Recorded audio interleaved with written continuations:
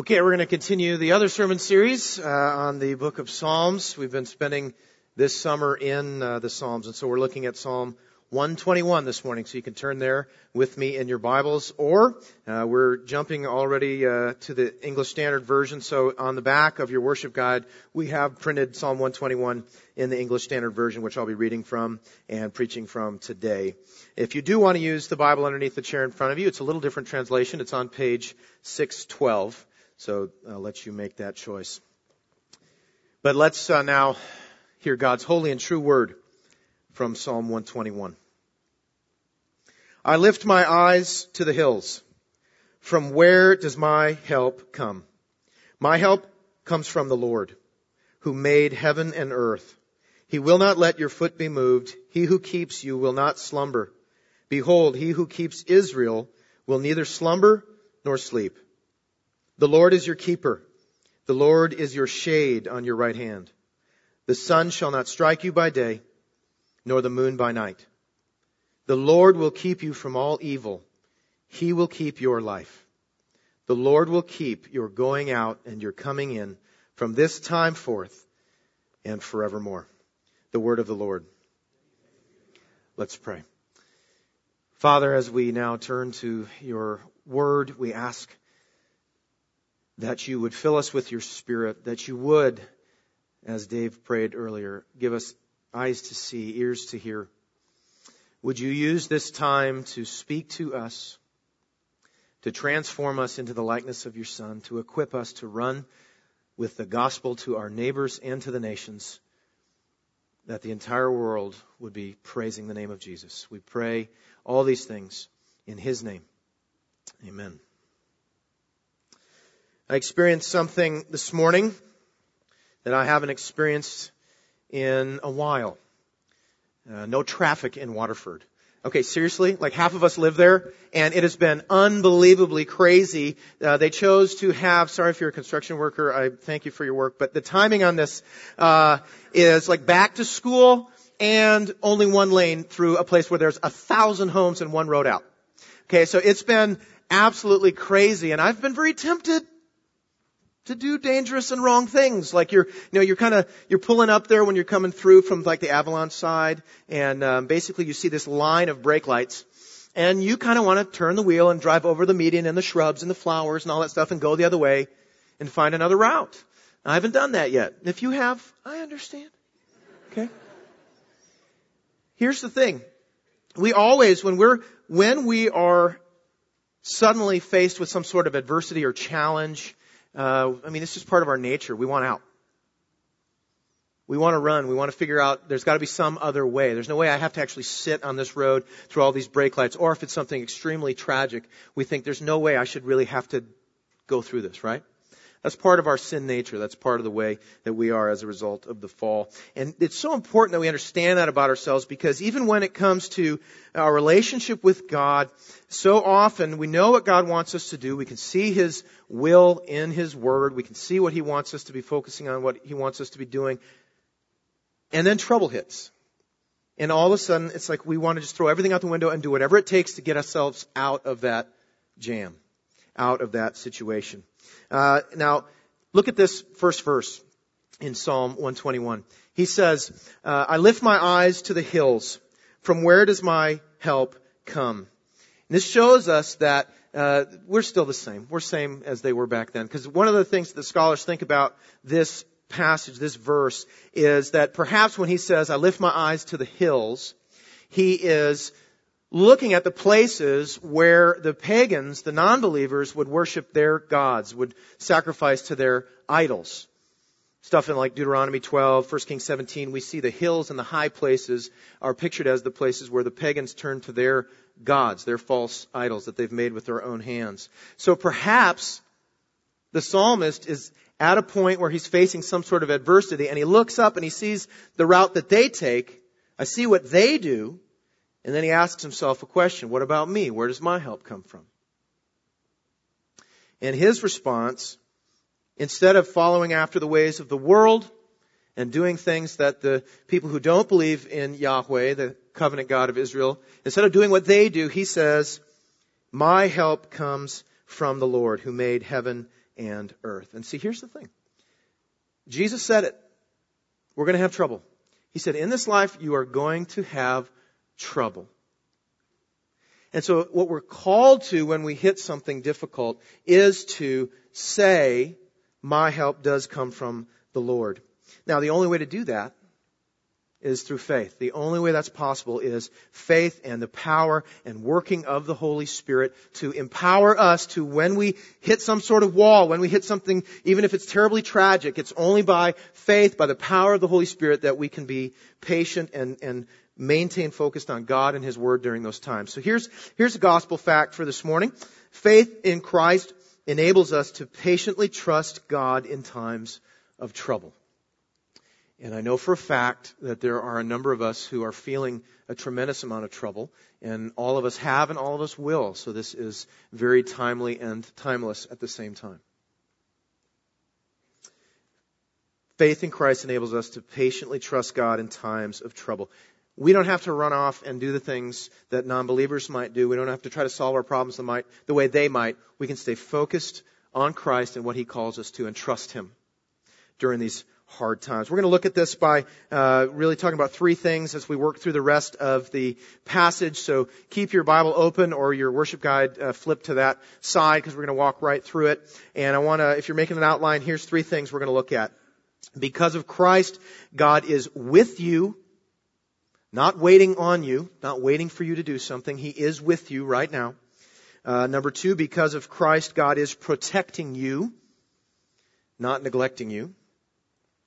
And number three, God's priority, because of Christ, God's priority is to eternally guard your soul. God is eternally guarding your soul. So let's start by looking at verses 3 and 4. And again, the reason why we're saying because of Christ is because we look at all of the Old Testament and New Testament through the lens of the cross. And so it helps us to understand how this psalm points us directly to Him and His glorious grace. So looking at verses 3 and 4, let's talk about how because of Christ, God is with you, not waiting on you. Verse 3, He will not let your foot be moved. He who keeps you will not slumber. Behold, He who keeps Israel will neither slumber nor sleep. Here's the first thing we want to see this morning. God is with you right now in the midst of your trouble. He's not waiting on you to do something in order for Him to help you. God is with you right now in the midst of your trouble. He's not waiting on you to do something. Look at that first part of verse 3. It says He's keeping your foot from moving. It's kind of the imagery of you're on a trail and He's going to keep you from slipping off. It's a picture of Him with you, holding you, helping you, giving you strength, keeping you steadfast in the midst of some sort of trial or opposition. He's with you. Not waiting on you to do something before He'll help you. And that's then what the psalmist addresses next. Look at the rest of verse 3 and then verse 4. He's talking about slumbering. He's talking about sleeping. And there's this beautiful, both individual, He won't let your foot slip, and then corporate, behold, He who watches over Israel, behold, He who keeps Israel will neither slumber nor sleep. Slumber meaning kind of like dozing. You've been there. And asleep just being totally out. What He's saying is, our God, our covenant God, Yahweh, the God of Israel, doesn't sleep. He doesn't take naps. And what He's dealing with here is the pagan notion that gods need to be awakened when you need their help. That's what a lot of the pagan religions believed. They believed that they would make their idols out of wood and stone and then take them up to the high places or the hills and they would sacrifice to them and call out to them. And they were very often under the assumption that they needed to wake up their God. When I need help, I need to wake up my God. That was the pagan notion that had permeated some of Israel, and the psalmist is fighting against that. Here's a good example. 1 Kings 18. One of my favorite Old Testament stories about the prophet Elijah and when he goes head to head with the prophets of Baal. And basically what happens is Elijah is telling the prophets of Baal that their gods aren't real and that they should turn to the true God. And basically he says, let's have a competition.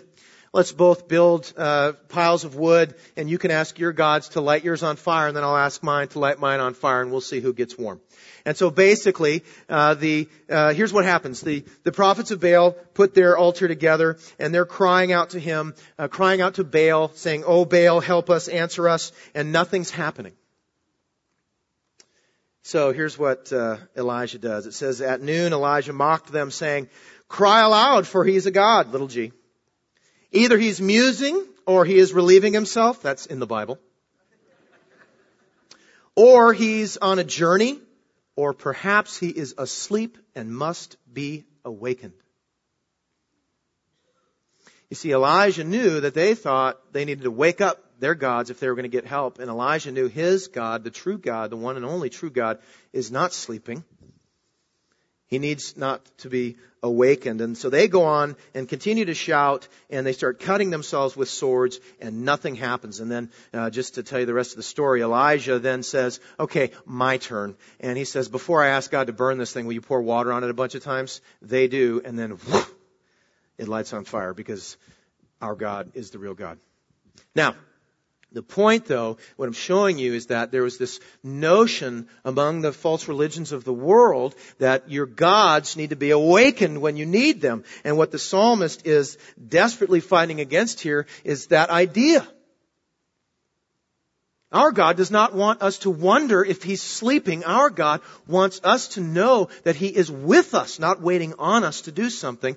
And here's how we know we fall into that old pagan notion of awaking our God. When trouble hits, why is it that when we are facing something huge, that's when we say, I need to start praying more. I need to read my Bible more. I'm going to do more evangelism now. I'm going to give more. I'm going to wake up God. Sound familiar? I've been there too.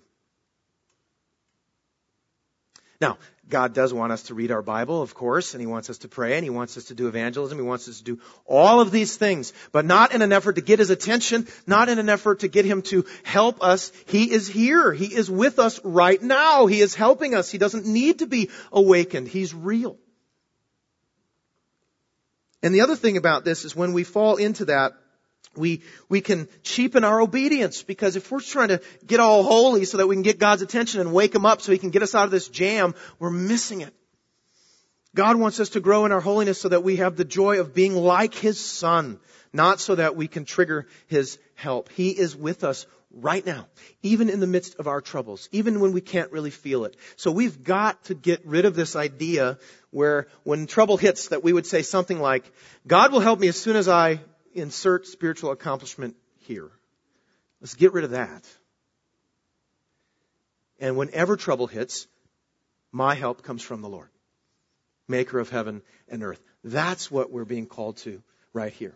To know that He's with us. He is watching over us. He is our help right now. He doesn't need to be awakened. And think about this. God is our Father. We were swimming yesterday at our friend's house, and Hattie is one. And so she wears this little yellow inner tube when she's swimming.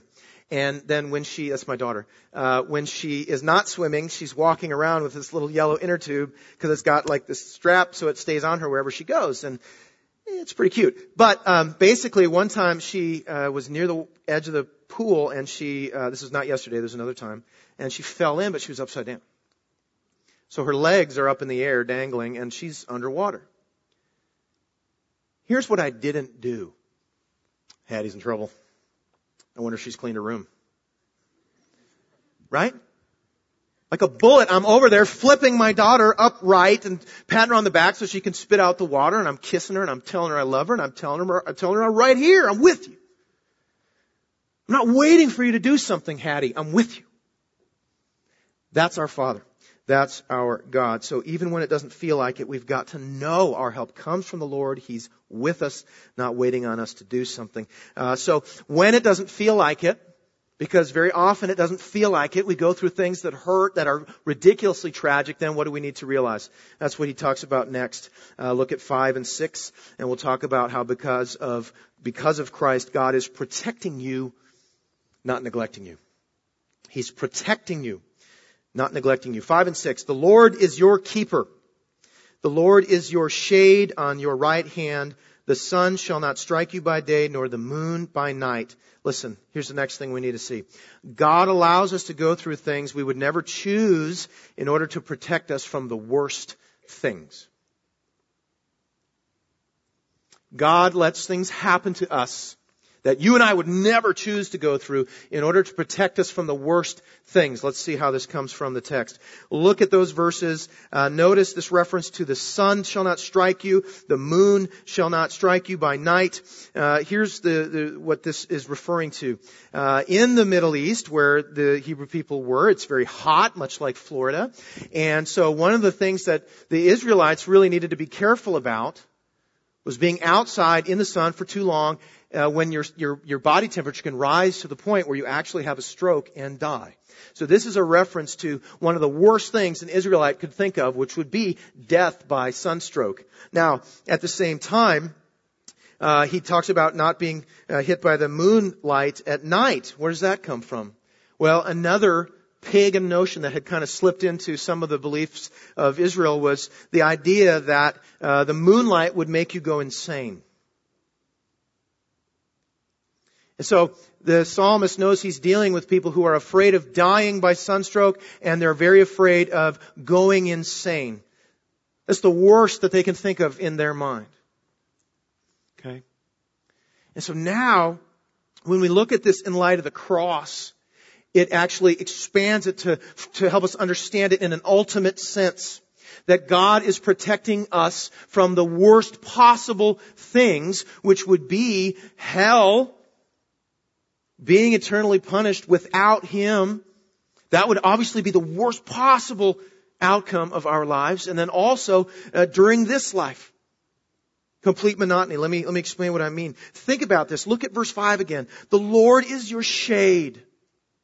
That means the Lord is protecting you from these things, from the blazing heat and from this, whatever it is about the moon that they were thinking could drive you insane. He's protecting you. And number one, Christ is that shade. This is why this points right to the gospel. Because when Christ was on the cross, He was receiving God's blazing heat wrath so that you and I could stand behind Him and never experience the wrath of God. He is our shade. So He has already protected us from the worst possible outcome, being hell. But not only that, He also is our shade from a totally monotonous life. Here's what I mean by that. When we put our faith in Christ, those of us who have faith in Christ, we have been forgiven of all of our sin, because when Christ was receiving God's blazing wrath, He was paying for our sins. And then He gave us His righteousness. Not only that, though, now He gives us His Holy Spirit. And we talk about this a lot. It's so important that we talk about this. Because it's having the Holy Spirit inside of us that is both guaranteeing that our sins have been forgiven, but also that's where we are transformed. The Holy Spirit is working inside of us to make us more like His Son. He's breaking us free from a life of insanity. A pop culture definition of insanity is doing the same thing over and over and over and expecting different results. And if you think about that, this is amazing that the Holy Spirit's work in making us more like Christ, He is breaking us out of these ruts that we get into, these sin patterns that we can't seem to get over, and He sets us free from that. He sets us free not only from the penalty of sin, but the power. So Christ is our shade from a life unchanged. The two worst things we could think of, in light of the cross, in light of what the Bible teaches, the two worst things we could think of would be to go to hell, or secondarily, to live a life not changed at all, and to live in that monotony and that mire of sin. And so it's this beautiful picture of Him delivering us from both of those things. But the thing is, if we realize that He's protecting us from the worst, then we have to realize that part of the hard, difficult struggles that we face in this life is actually part of God's plan for us to protect us from the monotonous, unchanged life. Paul knew this. The Apostle Paul. Let me remind you what he says. I'll put it on the screen. Let me remind you what he says in 2 Corinthians 12, 7 through 10. Now, you've seen this verse a lot. It's a famous verse. It's a coffee cup and t-shirt verse, but I want you to see what he says before we get to the well-known part. Look at this, verse 7. So, to keep me from becoming conceited. Because of the surpassing greatness of the revelations, a thorn was given me in the flesh, a messenger of Satan to harass me. To keep me from becoming conceited. He says it twice. 3 times I pleaded with the Lord about this, that it should leave me, but he said to me, my grace is sufficient for you, for my power is made perfect in weakness. Therefore, he says, I will boast all the more gladly of my weaknesses, so that the power of Christ may rest upon me.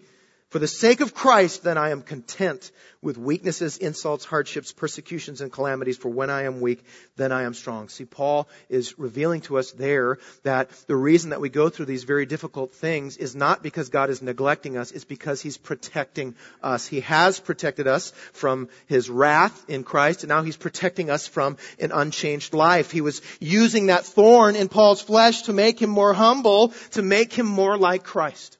And Paul rejoices about that. It's what we might call a severe mercy. When we go through something rough, but on the other side we come out looking a little bit more like Christ. I can tell you this from Scripture, but I can tell you from my own experience as well. Some of you are aware of this, probably the youth too, and or the youth especially. One of the hard things I went through, not the hardest by far, but one of the hard things I went through in my life, and actually caused me to wonder, is God neglecting me? In high school, I had a pretty ferocious battle with acne. And then in college, it hadn't stopped. So my parents thought it's time to get some heavy artillery. And we went and got out the strongest medication available. And so I entered into a very difficult time in my life because the medication sort of backfired. And my face began to be completely covered in, let me put it this way. One time I described it in detail in a youth retreat, and one of the students had to leave the room because she got sick. So I'm not kidding.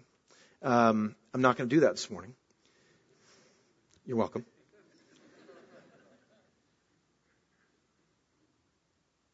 But this was a time where I couldn't look in the mirror. I didn't want to go outside of my dorm room. When I did, I thanked the Lord that I lived in Buffalo, New York at the time, because it was cold enough to wear a scarf and people didn't wonder why. They wondered when I didn't take it off in class, but that's another story. Now, so I'm hurting and I'm thinking, how can God possibly love me? How could He possibly let me go through something like this? Eventually, it healed. All that's left is the scars on my face. Some of you have seen those, and I cherish them. Here's the thing. Later in my life, I was able to have a conversation with a pastor who understood the sovereignty of God. We began to talk, and through that, I realized something about that. This very difficult trial that I had gone through in my young life, and realized that it had changed me.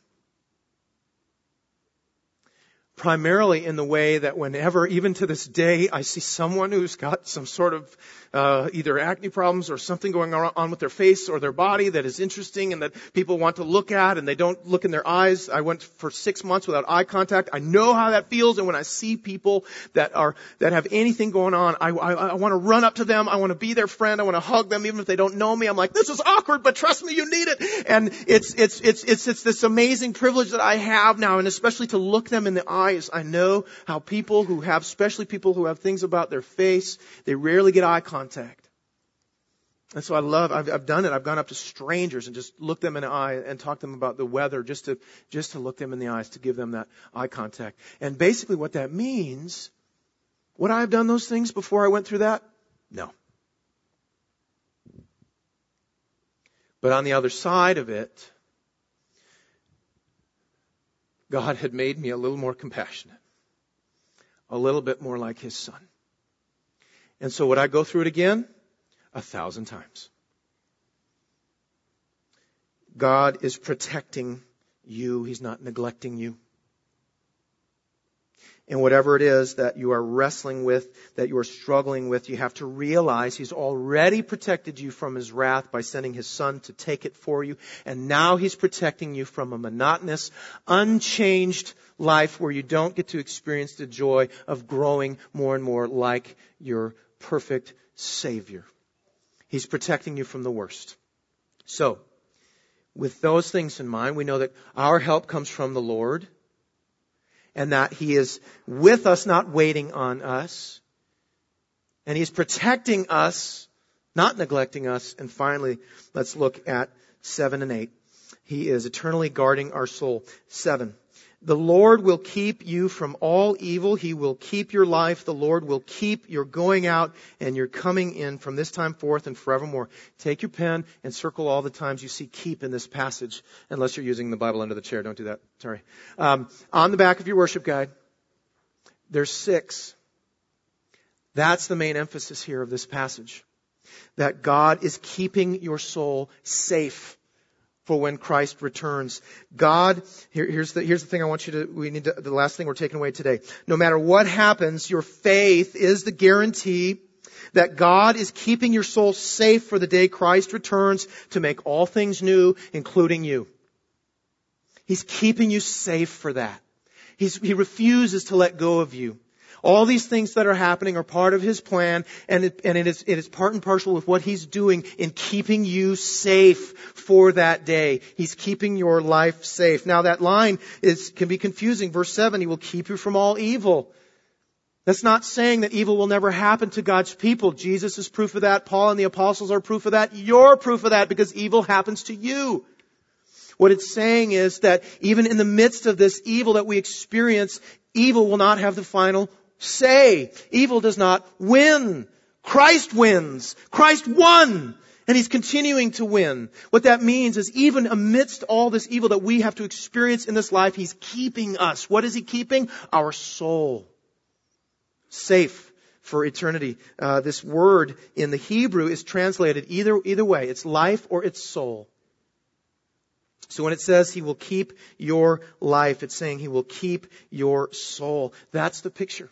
And when we realize that, when we think about the fact that Jesus has said things like He said in John 10, where He said, my sheep know my sheep know my voice. I give them eternal life. They will never perish. No, not one of them can be snatched out of my hand. When we hear Him saying these things, that He's keeping us, we know how valuable our soul is. And the more we look at the life in realizing that we're in the short, temporary part of our eternal life, there's so much comfort knowing that what awaits us is this perfect place where we're all made perfect and we experience no evil whatsoever. Look at that last line.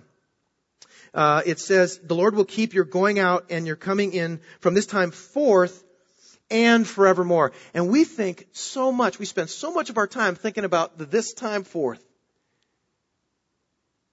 And we've got to think about the forevermore. The forevermore that will come. No suffering, no crying, no mourning, no tears. Forevermore. And when we remember that, it helps us endure during this time, knowing that He is keeping our soul. He's keeping our soul safe. Jesus went without help on the cross so that you and I, every day of our life, no matter what we're facing, can say, my help comes from the Lord. Let's pray. Father, it is hard to trust You when things are difficult. And so we just ask for You to show us more and more who You are and how You operate, and that Your ways are not our ways, and that when we can't trace Your hand, we can trust Your heart. Thank You. We praise Your name for saving us, for sending Christ our shade to save us from the wrath that we deserve. And thank You that You leave us not here in an unchanged state, but You're protecting us through Your Holy Spirit and changing us, even through some of the most difficult things we've ever been through. Let us trust You. And then as You reveal to us more and more about how You are using these difficult things to glorify Your Son in us, let us proclaim it. Let us proclaim to those who are out in the world, without hope in the world, trusting in things that cannot help them. Let us proclaim the glory of Jesus Christ. Let us proclaim our shade, that the disciples, or that the nations would be made of disciples, that we would make disciples of all nations. In Jesus' name we pray. Amen.